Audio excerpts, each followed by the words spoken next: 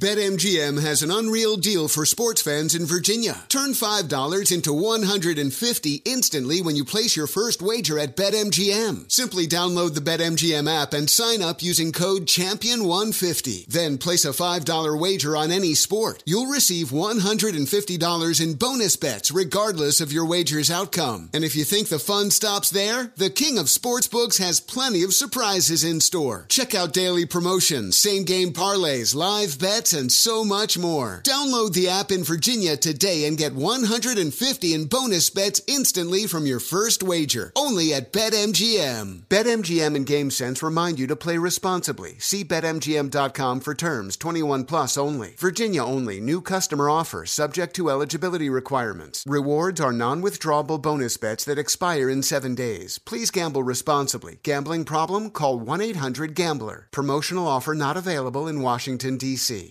When you're an American Express Platinum card member, don't be surprised if you say things like, "Chef, what course are we on? I've lost count." Or, Shoot that! And even, Checkout's not until 4, so... Because the American Express Platinum Card offers access to exclusive reservations at renowned restaurants, elevated experiences at live events, and 4 p.m. late checkout at fine hotels and resorts booked through Amex Travel. That's the powerful backing of American Express. See how to elevate your experiences at americanexpress.com/withAmex. Terms apply. This is Hardwood Handicappers, VSiN's premier NBA betting podcast. Let's talk NBA.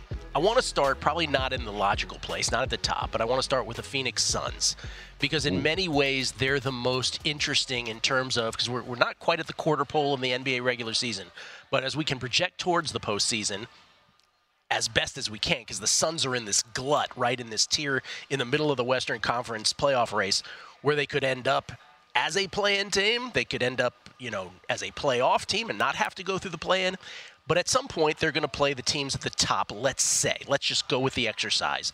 How do you price this team, given that we haven't seen the big three play together in volume? And then given the other part that it sort of makes us think about the Brooklyn Nets big three that also included KD just a year ago, right? It's a perfectly fair analog. And right now, I'm actually kind of decently staked on Suns to miss the playoffs. I think it is very well within the scope of possible. And here's the only reason I'm really doing it is because we had a situation in the second round of the playoffs last year where the Suns were road favorites to win the series against the Nuggets in round 2.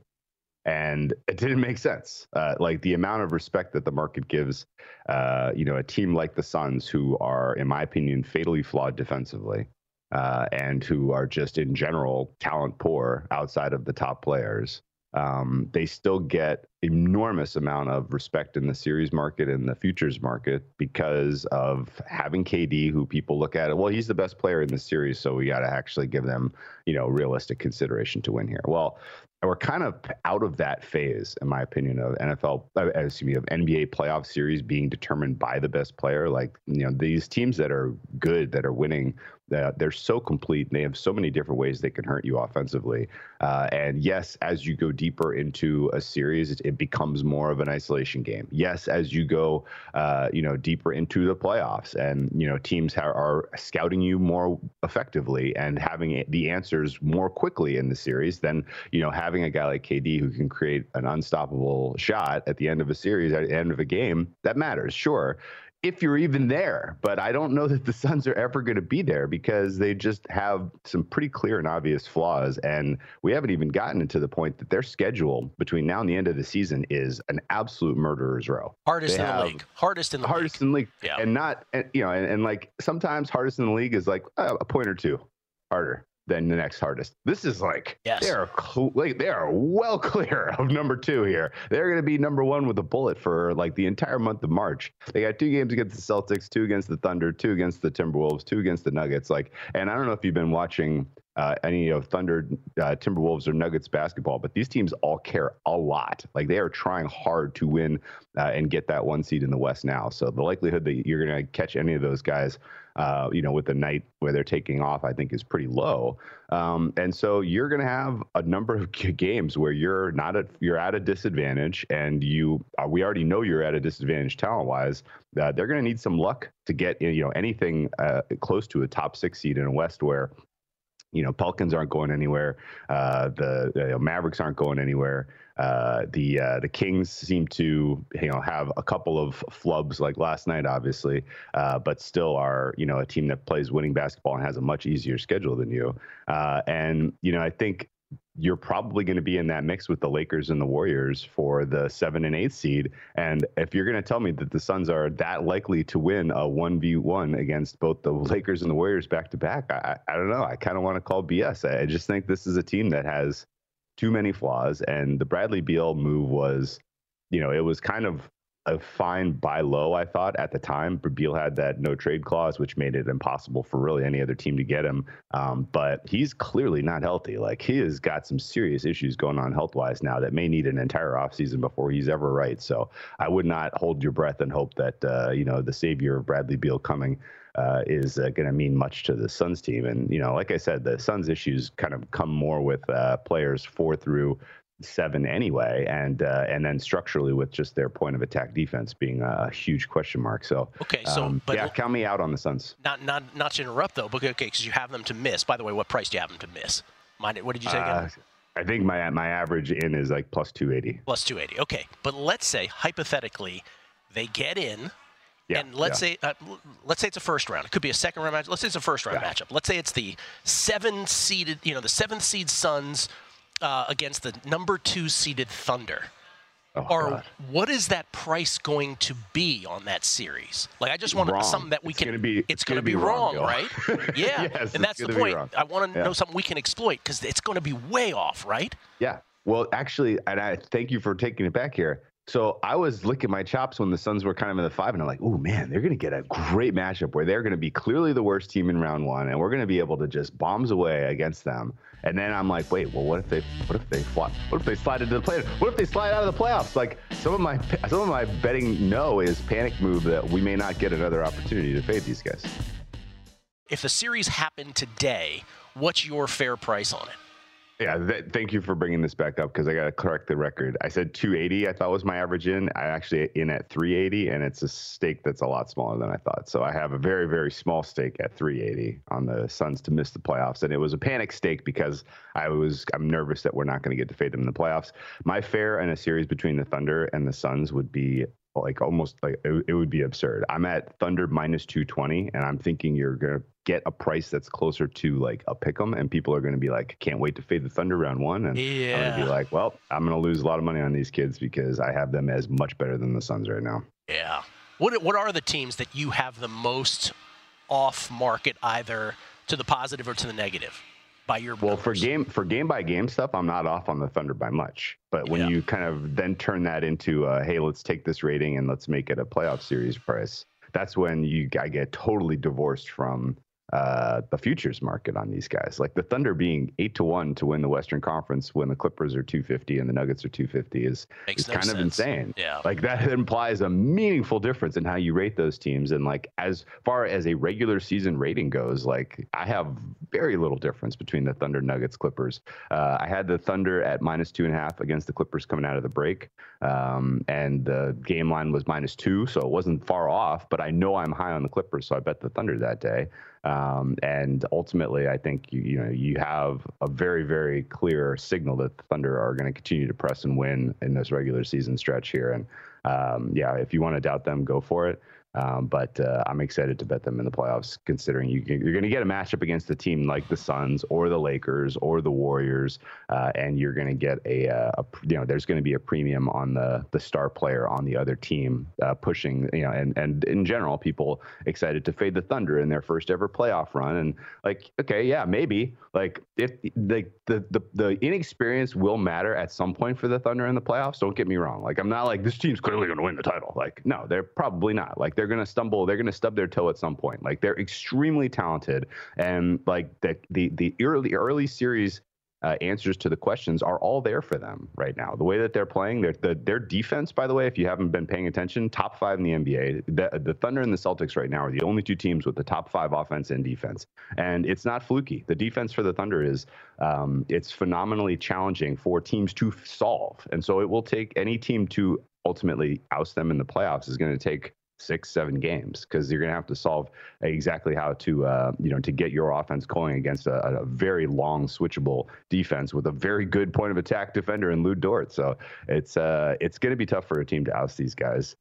That said, Dagenau has never gone through this before, and you have a lot of young players who have a potential to kind of lose it a little bit in the moment, and you have some vets like Lou Dort who could shoot you out of a game if they decide, hey, I'm the guy with the experience, I need to be taking 10 shots tonight, right? Like there's definitely some of that could come around, and there's some of the set pieces and the game stuff that you've seen already this season where you've been like, wow, really, that's your best option? That's going to be a problem in the playoffs. So, the Thunder are a slightly flawed team, but not fatally flawed like the likes of the Suns. Hey, Drew, over under 1.5 awards the Thunder bring home.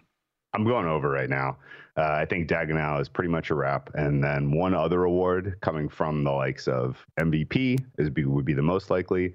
Jalen Williams stealing most improved is on the table. And I doubt they're going to get anyone in the mix for defensive player or rookie right now. Those two seem to be pretty fairly well decided. But you never know with how clutch player of the year breaks. But, the half is saying that there's going to be more than a 50% chance that Shea wins MVP or Jalen steals MIP. And I think that's a bet to the yes. Okay, rapid fire, Drew. Got a bunch here. Last year's finalists, the Heat in the East, the Nuggets obviously defending champions in the West. To what degree is either or both teams playing possum here? And is it enough for you to want to trigger a bet on either in any way? The Nuggets seem to be, have a little bit less of the stink on them that the Heat do. The Heat don't seem to be playing possum to me. They seem to be a little bit in trouble. The Nuggets, I don't think, are in trouble at all. And I think the swoon that you saw from them on the way into the All-Star break, they pretty clearly came out of the break with purpose. They're playing very good basketball. And I think ultimately, the Nuggets have to be very, very considered very, very likely to repeat here.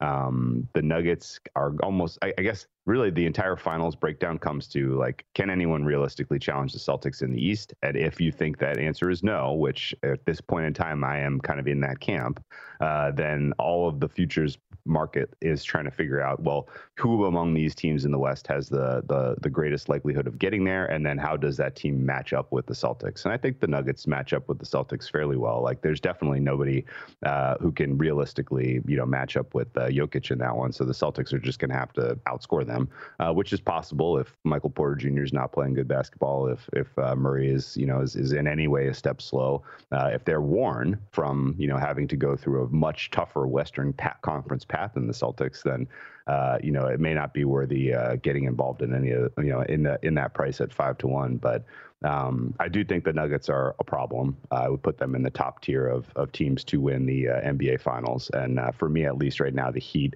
they kind of fill a role of, could they shock a 2 or a 3 seed as the 6 or 7? Absolutely. But do I think they have another run in them to the finals? I would say very unlikely. Boy, that'll be awkward if that happens again, if they start upsetting teams in the playoffs. All right, really rapid fire now, Drew. Come on now. Sure. Favorite division bet that's out there? Favorite make-miss playoffs, if you have either of those? Yeah, division bet is the Magic to win the Southeast. Their schedule is substantially easier than the Heat between now. Actually, not really substantially easier than the Heat, but it's the easiest in the NBA. And realistically, I think even though they don't hold the tiebreaker against the Heat, the Magic can still get that across the finish line. And then make-miss playoffs, I think those markets are pretty fairly priced, other than the Suns potentially falling out because of their difficult schedule. So I'll stick with the Suns in the plus. I think that's like in the plus 350 range right now. Yep. And I still think that's a fair play. Bets you've made in the NBA tonight? I bet the Pels at 2.5. That's up to 3.5, which I think is speculation that there's going to be some New York Knicks who get the night off. Likely to see Zion Williamson. That total is kind of worth zeroing in on. 219 is awfully low for a team in the Pelicans who are missing their 2 point of attack defenders in Dyson and Alvarado. So that one's going to be a higher scoring affair. I like the over in that one better than I like laying 3.5 now that it's moved. I played the 4.5 with the Cleveland Cavaliers against the Mavs. Tricky handicap there, but Cavaliers look to have kind of snapped a little bit out of the funk that the cold water of the All-Star break threw on them. And I think they match up well against the Dallas team right now and should be able to win that one with margin. And then maybe the most interesting handicap of the night is Jazz versus the Hawks. Hawks without Trae Young. Getting a little respect still. I don't buy that at all. I think the Jazz win that game. I played them on the money line at plus money. All right, 30 seconds, last 30 seconds. I mentioned this to Kelly earlier. This might turn out to be my crusade here. Defensive Player of the Year, which is the award market no one wants to talk about. They're like, it's Gobert, it's over. Can we just admit it's a team award?